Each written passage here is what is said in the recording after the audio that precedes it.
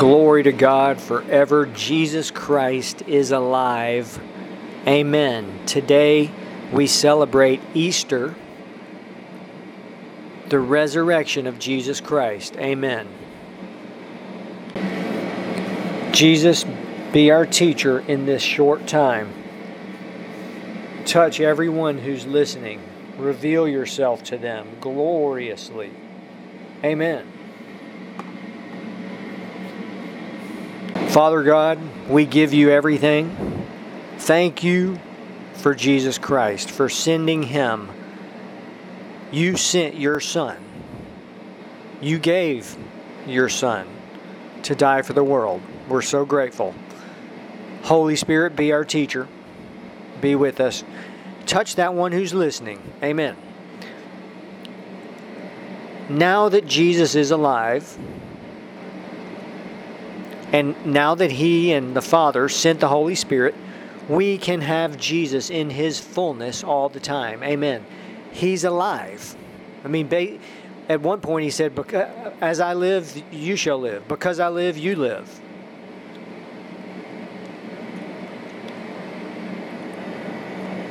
And so today, what a great celebration. Easter, Jesus rose from the dead. It's beyond comprehension, really. And so I want to let the Holy Spirit just reveal this to us and reveal everything He wants to reveal in His own time, in line upon line, precept upon precept, here a little, there a little. You know, we can't handle. There's only so much we can handle every day.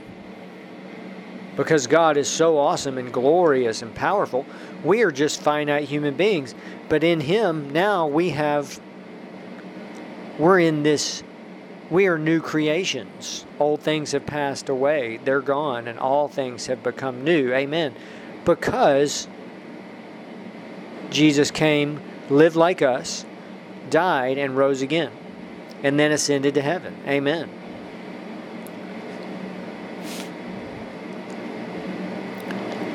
The presence of Jesus Christ is now available.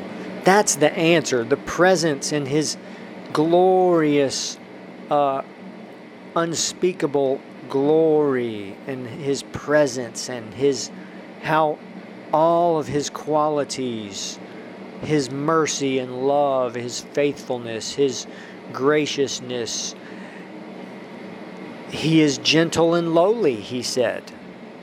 He said, I am gentle and lowly.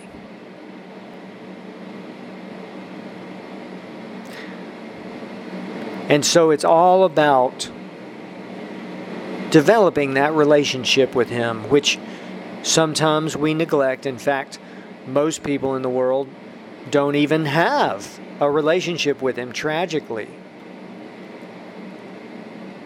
But those of us even who have the relationship, many times we neglect just that relationship with Him, and seeking Him, worshiping Him, praying, letting Him reveal Himself to us.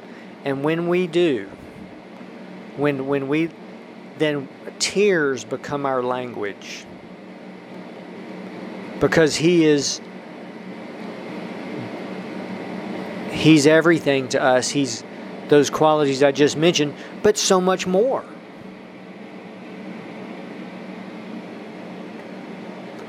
And we also, we look back and we certainly have, all of us likely will have regrets over the time that we've lost in the past, but He's merciful and patient.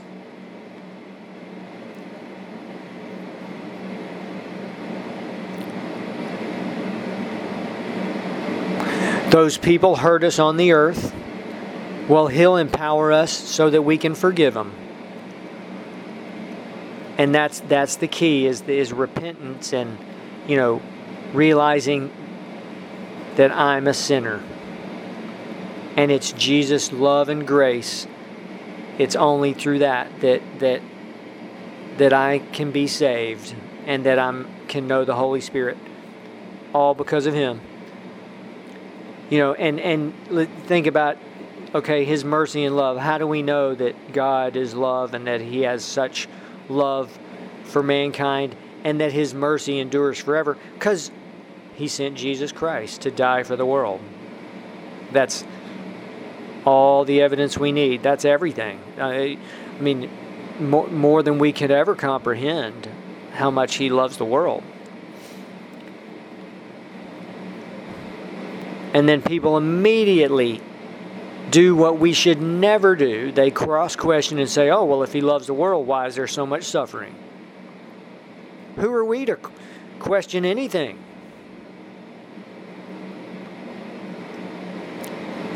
When we humble ourselves before Him, He'll reveal Himself and that the fact that He's alive and the Holy Spirit is the Spirit of Jesus Christ, the Spirit of the Father.